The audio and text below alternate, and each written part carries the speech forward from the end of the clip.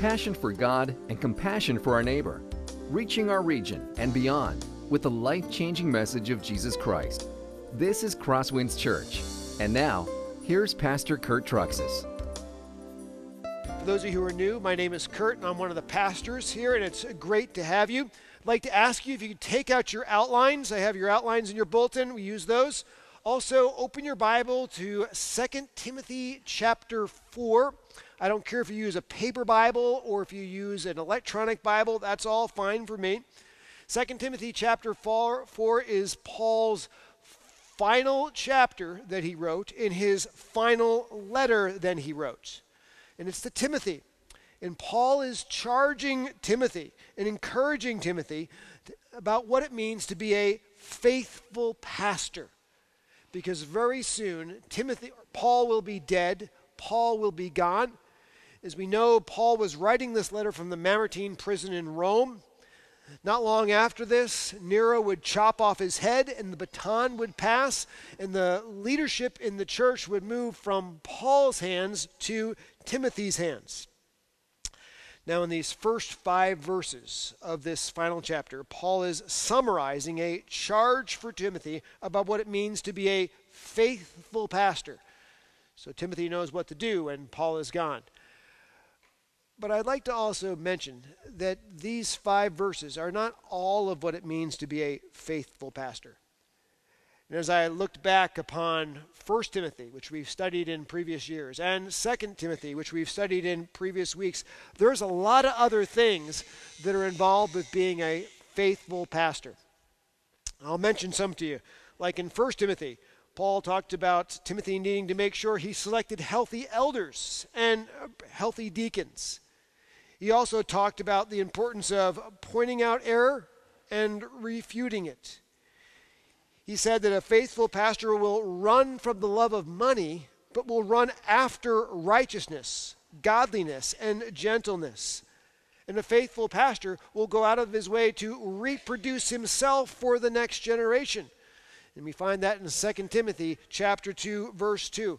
So these 5 verses that we are studying, that talk about what it means to be a faithful pastor, are not all that are in that list. They're just sort of a summary or a highlight of that list. You know, as I was thinking about this list, the things that Paul has challenged Timothy to, it sort of occurred to me they all have to do with Timothy's character, how he spends his time, and who he is as a person. Paul doesn't say anything about to be a faithful pastor or to be a good pastor, you have to grow a church to a certain size. Doesn't say anything about making sure you have so many people come forward to altar calls. Doesn't say anything about making sure that the church budget is a certain size. Today, those are the things that we often measure success by, isn't it? How big is your church? How many people follow you as a pastor? How many likes do you get for a sermon? Paul doesn't say any of that to Timothy. Everything is about character, who you are as a person, and how you are spending your time. That reminded me of an article that I've seen on the internet. And maybe you've run across this article or a similar one that's been built on the same theme. People have been talking about the difference between excellence and success. And I put a web link in your outline for you so you can look this up. Because excellence and success oftentimes are thought to be the same thing, but they're not. They're very different. I'll give you some of these contrasts. Success means you're admired in the culture. You're the top dog in your pack. But excellence is different. Excellence means being the right person, doing the right things. Success, that's what people see on the outside. But excellence, that's who you actually are on the inside. A person can be successful and yet be a slacker. Say, for instance, you can have a top salesman in a company, and that title came because that salesman had a massive sale at the beginning of the year, but then took the next 11 months off to be a slacker. But you can't be that way if you're a person that's committed to excellence. Because a person that's committed to excellence is always doing their best, even if they're not successful in the eyes of the world. I put in your outline 2 definitions of these things, and that would help you to remember these after the message. Success is attaining the cultural goal of wealth, power, prestige, and privilege. And by the way, you can cheat your way to success, can't you? You ever heard of athletes that take performance-enhancing drugs so they win? Cheating their way to success? But by the way, you cannot cheat your way to excellence. There is no shortcut. There is no cheating, because then you wouldn't be excellent by definition. So excellence is the pursuit of quality in one's work, whether it is recognized or not. Let me give you a few more contrasts. Success is only measured in relationship to other people. That defines if I've been successful or not. But excellence, it's measured in relationship to our potential. Like in a track meet, we had the state track meet this past week. Success would be, did I get the gold medal or not? But excellence was, did I run my personal best? That's what really matters. Success is being admired by other people. Excellence is knowing, did I do my personal best or not? Success is about pleasing people. Excellence is, did I please God at the end of the day? Few will attain success, but by the way, being excellent, that's offered to every single one of us at any moment we want it. Success, you step on people and you step over people to get to your goal. An excellent person says, I love my neighbor as myself. Success can be found by shortcuts. You can lie to a friend. You can cheat on a test. You can steal to get rich. But there is no such thing as a shortcut to excellence at all. And excellence is truly what we want. Excellence is more important than success. Now the question is, how does any of this apply to pastoring, which is what we're talking about this morning? Many pastors, I'm just going to tell you, are shooting for the wrong goal. They're shooting to be a success. They're not shooting to be excellent. And the inability to understand the difference and shooting for the wrong one leads many pastors astray. Pastors that are focused on success are always about, can I get the bigger church? Can I get the bigger salary? Can I get a position of more authority, more power, more status? But Paul never told Timothy to shoot to be a success, did he? Every single thing he told Timothy was to be a man, a pastor of excellence. Timothy, you need to be the right person. Timothy, you need to be about doing the right thing and leave the rest to God. As I was studying this, I ran across a quote which I thought was really good about the danger of being a person who focuses on success. Because if you focus on success, it can lead to a real tragic end. You like this one? I have it in your outlines for you. If you pursue success and try to move beyond your ability, you will only magnify your incompetence for everyone else to see. That's a good one, isn't it?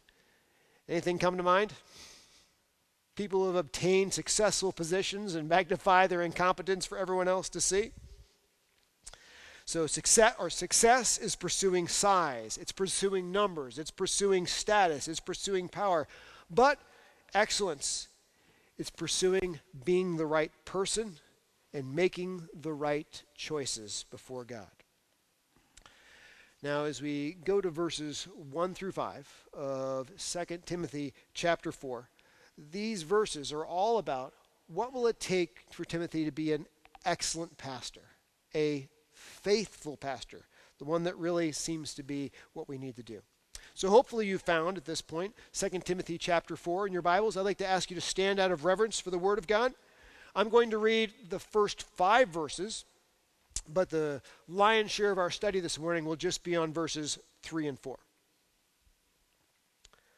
Paul says, I charge you in the presence of God and of Christ Jesus, who is to judge the living and the dead, and by his appearing and his kingdom. Preach the word. Be ready in season and out of season. Reprove, rebuke, and exhort with complete patience and teaching. For the time is coming when people will not endure sound teaching, but having itching ears, they will accumulate for themselves teachers to suit their own passions, and will turn away from listening to the truth and wander off into myths. As for you, always be sober-minded, endure suffering, do the work of an evangelist, and fulfill your ministry. That ends the reading of God's word. You can be seated. Because it was 2 weeks ago when we were last in this text, let me just take a few moments to review what we learned in the first 2 verses. There are actually 8 qualities that Paul gives Timothy in these 5 verses of what it means to be a faithful pastor, and we went over 3 2 weeks ago. And they're in your outline. We'll briefly touch on them. Number 1, a faithful pastor must understand the seriousness of his job. He says in verse 1, I charge you in the presence of God and of Christ Jesus, who is to judge the living and the dead, and by his appearing and by his kingdom. And the point we learned 2 weeks ago is a faithful pastor must remember that they will be judged by Jesus. Everything a pastor teaches, everything a pastor does in the counseling room, everything a pastor thinks about in private, what he watches on television, what he watches on YouTube, what he watches on the internet, all of those things will be reviewed by Jesus, and the pastor will be judged by Jesus. That's why Paul says, I charge you in the presence of God and of Jesus Christ. Pastor, you are living in God's presence. Sometimes when it comes to politics, we know that politics is about keeping secrets, not really letting people know what actually is taking place. And then what you often leak to the media is something that isn't true. So people are chasing that rabbit trail rather than what's actually going on over here. So many times politicians try to hide the truth. Well, I've got news for you. You're not hiding the truth from Jesus. He knows all there is to know. And politicians will one day be judged by Jesus. But the point here is that pastors will be judged by Jesus. And as it says in James chapter 3, not many of us should be teachers, my brothers, because you know that we who teach will be judged more strictly. Why are pastors judged so strictly? Because they have great spiritual influence over others. If someone is not faithfully teaching the Word of God, they're leading many people astray. And Jesus will judge them for that, and they'll give an answer for that. The second thing we learned about what it means to be a faithful pastor is a faithful pastor must understand the content of his message. And it was simply this: preach the word. A pastor's job is to teach, illustrate, and apply the Word of God to the people of God. And a pastor must not become distracted off of that. Because I can tell you, there are many things that can distract a preacher from the teaching, illustrating, and applying of the Word of God. A pastor has to maintain laser-like focus on the primary core of his task. This is why when we get into Acts chapter 6, and we find that some widows are being overlooked in the distribution of food, the apostles didn't say, oh, we'll take care of that. They said, well, we need to appoint some sort of proto-deacons to work on that, because it's not right that we should neglect the ministry of the word and prayer to wait on tables. Because preaching the word is such an important task, because it's often in such short supply. The honest truth is, God doesn't care about the size of a church. He doesn't care about the budget of a church. He doesn't care how many people attend the church. If the Word of God is not being preached at that church, it doesn't really matter at all. That is the core of what a faithful pastor's job is. And then we learned 2 weeks ago a little bit more about that. A faithful pastor must understand the scope of his mission. 2 Timothy chapter 4, verse 2. Paul says, "Be ready in season and out of season. Reprove, rebuke, and exhort with complete patience in teaching." As for time, a faithful pastor must be able to preach in season and out of season. When you're ready and comfortable, and when you're not ready and not comfortable. You always have to be ready to preach the Word of God. When you have lots of energy and you've just had a Starbucks, or if you're exhausted and you'd like to take a nap. You have to be able to teach the Word of God when people need to hear the Word of God. I often think about this. Did you ever try to get a hold of a doctor on the weekend? It just does not work. Well, they won't be in the office until Tuesday afternoon. Maybe we can make an appointment. It doesn't work that way for pastors. You can't say, I'm on vacation. Maybe we'll schedule an appointment to talk to you 3 weeks from now. You have to be ready at all times. You have to see when the window of opportunity is open and preach the Word. As to what to preach, you don't just preach the things that are fun to preach, but you have to preach the things that are hard to preach. Because all of Scripture, the Bible says, is God-breathed and is profitable for teaching, correcting, and rebuking, that the man of God may be equipped for every good work. So we have to open this entire book. And Paul said also that you're to reprove and rebuke. We learned this 2 weeks ago. Reprove actually means to create knowledge of sin. Rebuke is to show someone, hey, by the way, this part of life doesn't line up with the Scripture. So in one sense, reprove is intellectual issues, where rebuke is an emotional issue. It's like, now I know what sin is. Now I see that I don't connect with that in my life, and I have to repent. That's part of a pastor's job. And by the way, it's not just reproving and rebuking. You notice he also said it's encouraging those who are struggling with complete patience as they go through that, and then to continue teaching again and again.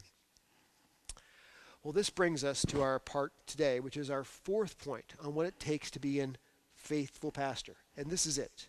A faithful pastor understands the urgency of the time. For the time is coming when people will not endure sound teaching, but having itching ears, they will accumulate for themselves teachers to suit their own passions, and will turn away from listening to the truth and wander off into myths. Paul is saying, Timothy, you need to expect that not everyone is going to be excited to hear the preaching of God's Word. In fact, you should expect that some people will not want to hear the preaching of the Word at all. Don't be surprised by that. In fact, he says, for a time is coming. And if you've been with us through our study of 2 Timothy, we've covered this before. But in Greek, there are two different words for time. There's the Greek word chronos, which means chronological time, the simple passing of time. We get the English word chronograph or chronology, just one moment after the other, no different than the last. But the word that is used here for time is not chronos time. It's what's called kairos. Kairos time. We get the idea of seasonal time in our language from that. For instance, this is time that is notably different than other time. We have what's called winter time around here, which is no fun. And then we have summertime, which is fun. Yes, thank you. Now, they're both chronos time. It's just chronological time, but very different experiences of that time. So what Paul is saying is there are seasons that are coming, Timothy, that are going to be notably different than what you're experiencing now. You've been in a season where people have been receptive to the preaching of God's word. It's sort of like summer season. But Timothy, winter time is coming. A spiritual winter is coming, when people will not be interested in hearing the preaching of the Word of God. They will reject it. Jesus talks about this as well. He says, Matthew chapter 10, 17 through 18, and then verse 22, "Beware of men, for they will deliver you over to courts and flog you in their synagogues, and you will be dragged before governors and kings for my sake, to bear witness before them and the Gentiles. And you will be hated by all for my name's sake, but the one who endures to the end will be saved." There was the day of Pentecost time when Peter got up and he preached, and all kinds of people repented and they received the gospel. That was summertime. But then there is also spiritual wintertime, where people rejected the gospel. And Jesus talked about this, where the apostles would be imprisoned and life would be very difficult. So a faithful preacher knows that these different seasons are coming. Some seasons where people will be interested in hearing the word, and other seasons where people will reject the hearing of the word. And they know that the door of opportunity to preach the gospel will not always stay open. It is open for a season.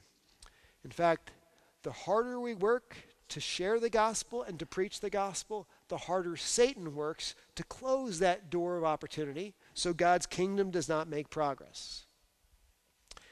And then Paul continues, "The time is coming when people will not endure sound teaching."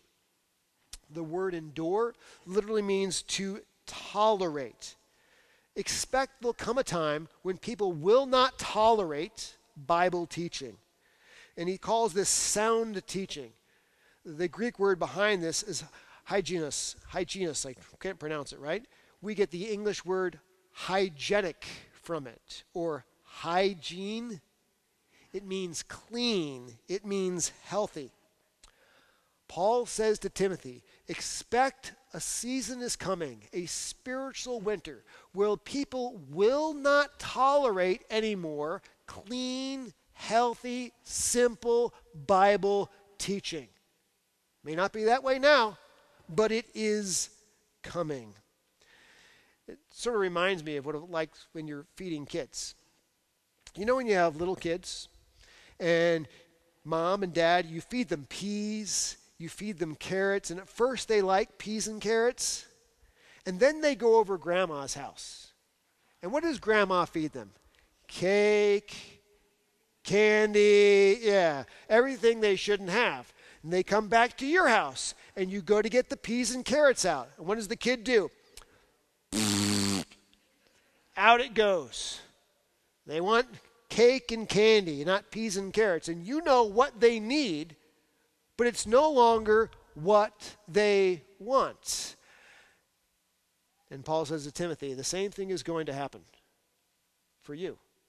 They need the preaching of the Word of God, but they will not want the preaching of the Word of God.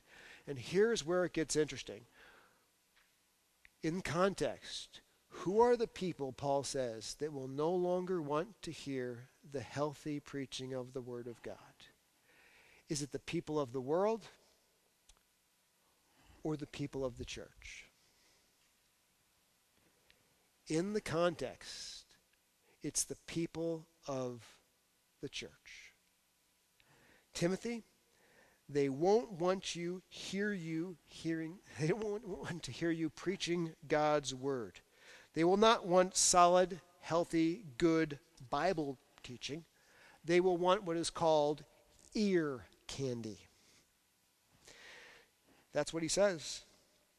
But having itching ears, they will accumulate for themselves teachers to suit their own passion. Itching ears means scratch me and make me feel good. Some of you know we have a little dog. It's a dachshund, about 7 pounds. She thinks she's about the size of a German Shepherd, but she's not, about this big. That kind of attitude. What she always does is she walks up to you, she sits, and then she looks at you like this. And if you can meet her eye, and you're looking at her in the face, then she falls over on her side and does that. And what does she want? She wants a belly rub. So you give her a belly rub. You're like, okay, get that out of her system. So you stop giving her the belly rub, you walk away, and what she does is she gets up and she follows you. And as soon as you stop, she sits down and looks at you, and if you can meet her eye, what does she do? Once again, give me another belly rub. I'm like, you just had a belly rub. And she will do this all day long. Just, give me a belly rub, make me feel good. That is what I am living for. And this is what Paul is saying.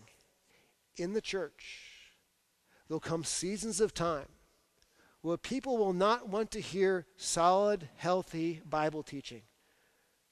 They'll have itching ears that say, you know what I'm coming to church for? I just need a belly rub. I just want to leave making me feel good. That's what I want. And Paul says, expect churches will be giving up on sound Bible teaching, really, because they want entertaining speakers. Have you seen that happen in America? Churches giving up on Bible teaching because they want entertainment? Maybe the first thing that comes to mind is some mega churches. We all know what that's like, where,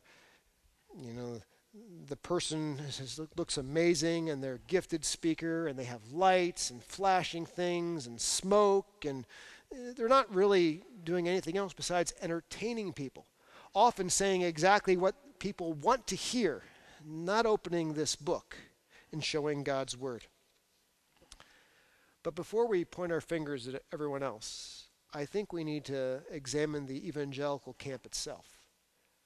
Because sometimes in evangelical churches like ourselves, people are leaning into and desiring entertainment teaching instead of Bible teaching. If you're like me, you can think of camps or conferences that are really just entertainment oriented. I remember when I grew up, we went to a summer camp in New York State, and every year they would send you the brochure of who's going to be teaching on what weekend and what band is going to be there that week. And the way the gig always worked at that camp was you ate breakfast, then you went and heard your favorite Bible teacher, and then you could go out on the boats, and you could go out on the lake, and then you ate dinner eventually, and then they always had the concert at night. And you would sit there and say, which one is going to be more entertaining for me? Which one is going to be more fun for me? And by the way, I'm not saying that camps are all wrong or those things are all evil. That's not my point. My point is that all of a sudden you start to look at everything through the lens of what is more entertaining rather than what is going to actually teach me the Bible that I really need to hear. Because as evangelical Christians, we can fall into that entertainment culture so easily. My favorite quote on this was Erwin Lutzer. If you know him, he's the senior pastor of Moody Bible Church. He got tired of being asked to speak at all these Christian camps and conferences. He said, I don't want to go anymore because all I'm doing is feeding fat pigs butter. I'm just there for their entertainment. That's really what it boiled down to. Oh, let me go ahead and flip here. We see this, by the way, also in the Old Testament times. Isaiah says this, and I heard the voice of the Lord saying, whom shall I send, and who will go for us? And then I said, here am I, send me. And he said, go and say to this people, keep on hearing, but do not understand. Keep on seeing, but do not perceive. Make the heart of this people dull and their ears heavy, and blind their eyes, lest they see with their eyes and hear with their ears and understand with their hearts and turn and be healed. Isaiah, you want to go and you want to preach? That's good. But by the way, expect that people aren't going to listen to anything you have to say. They don't want to hear you speak the truth. In our country, we see the same thing going on.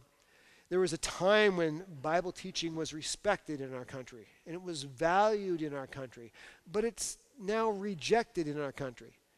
It's often considered a form of hate speech. And I was researching for this message. I ran across an interesting story. Right now, with graduation going on, you see valedictorians and giving commencement speech. And there was a valedictorian I read about. He did really well, obviously first in his class. He was to give the commencement speech, and the school told him that you are not allowed to mention God or Jesus at all in your commencement speech. And he was apparently an outspoken Christian in his school, and he said, why can't I do that? I just want to thank God that's brought us to this day. Just want to mention that. No, you cannot do that. And he had this great response. He says, our money says, in God we trust. But why can't I say it in my speech and thank him for bringing us to this day? Doesn't it sound like the window of opportunity for healthy Bible teaching has begun to close in our culture? Most definitely. This isn't just something that we see happening in our culture. We see this happening in churches, where people are more interested in churches with being entertained than they are with healthy Bible teaching. In fact, churches are more about pleasing people than preaching the word than ever before. An example of that would be the Evangelical Lutheran Church of America, which is the largest evangelical or the largest Lutheran denomination. As many of you know, they are for lesbian, gay, bisexual, and transgender marriage, and they will ordain LGBTQ pastors. Why do they do that? Because that's what the people want. Even though the Bible very clearly says in Romans chapter 1 that that lifestyle is not what God wants for us, and is not pleasing to him. I'll give you another example of another denomination that is now about pleasing people rather than preaching the word, at least at some point. The United Methodist Church. It says currently they have 27% of their pastors are women. They would like to have more than 50% of their pastors as women. That's what they would say. They have 57% of their church congregation as women. They'd like to see at least 57% of all their pastors as women. And here's a quote right off their website. I put all the links there for you. The United Methodist Church, as a community conceived as a corporate expression of Christ's love for us all, has declared its belief in the full equality of women and its desire to embrace women, and as historically decried institutional sexism in all forms. They believe that the church has institutionally been sexist in not allowing women to play all their full rights in pastoral roles. You know where that comes from? That comes from a culture that is a feminist culture, but it doesn't come from biblical truth. This is what the scripture says. 1 Timothy chapter 2, 12 through 14. I do not permit a woman to teach or to exercise authority over a man. Rather, she is to remain quiet. For Adam was formed first, then Eve. And Adam was not deceived, but the woman was deceived and became a transgressor. Is the denomination about pleasing people or about preaching the word? Now, I'm just going to say 1 Timothy chapter 2 is not culturally comfortable, but it is biblically clear. Some people will say, oh, that verse, it doesn't apply at all. It was just a cultural thing from the ancient world, and in that time, women were oppressed, and Paul was just helping to oppress women. And that's just not true. If you look at the reasons Paul gives, it has nothing to do with culture. It has to do with creation, the creation story itself. He says, why is this true? Because Adam was formed first, and then Eve, and Eve was the one who was deceived. Now, I should mention, before I go too far into this, because I used this illustration to make sure I got your attention, and I certainly did. By the way, that the early church gave incredibly high value to women as compared to ancient cultures in that time. So that is very important to know. But there was no such thing as a woman elder And we don't have women elders here. And by the way, that's one of the reasons we don't have women pastors here.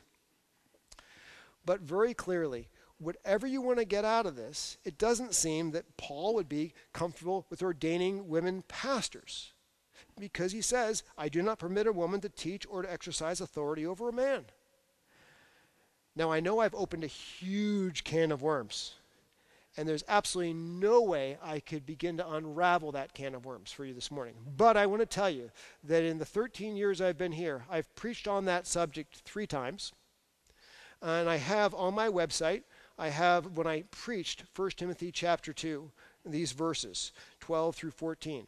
And I gave you the link in the outline. And I'd encourage you to go to the website and learn from that message. Read the manuscript. Wrestle with it. The only reason I've given you this point is because I have to illustrate this.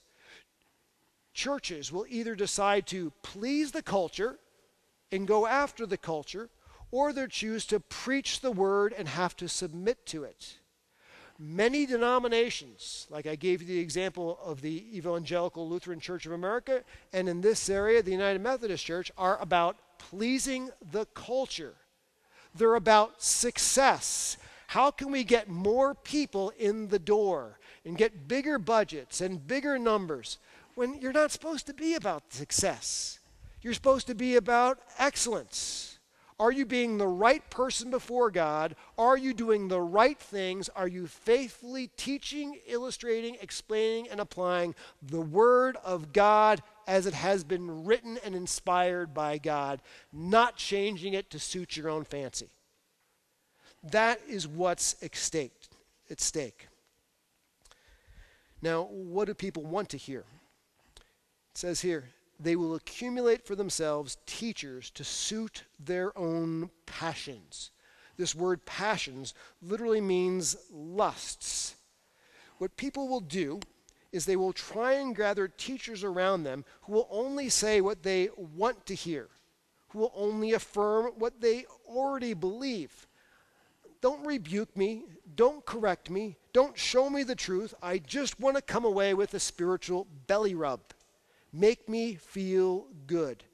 And Paul says to Timothy, you'll see piles and piles of these teachers who just say what people want to hear. And they're not biblical preachers. You know what they are? They're entertainers. They belong in Hollywood, not in a pulpit, because they're trying to just gather crowds rather than preach the word, which is what we're supposed to do. We see this kind of thing happening in the Old Testament, not just the New. Jeremiah says this, an appalling and horrible thing has happened in the land. The prophets prophesy falsely. The priests rule at their direction, not God's direction. And my people love to have it so. Prophets are lying. They're just speaking on their own authority. Why? Because they aren't preaching God's word. Or Ezekiel, I like this one. And they come to you as people come, and they sit before you as my people, and they hear what you say, but they will not do it. For with lustful talk in their mouths they act. Their heart is set on their gain, and here's the key part. And behold, you are to them like one who sings lustful songs with a beautiful voice and plays well an instrument. For they hear what you say, but they will not do it. Ezekiel, you're a great speaker, an amazing communicator. All kinds of people are going to come and hear you, but you're just like somebody who's a good singer. You're just like somebody who plays an instrument well. All you are is entertainment to them. They're not actually going to listen. They're not actually going to respond. All they want is belly rubs. All they want is an entertainment culture. Now, when we as Christians, or as the church, as it leans into this entertainment culture, what happens? There are 2 things, Paul says, that happen when Christians do this. And will turn away from listening to the truth, and also they will wander off into myths.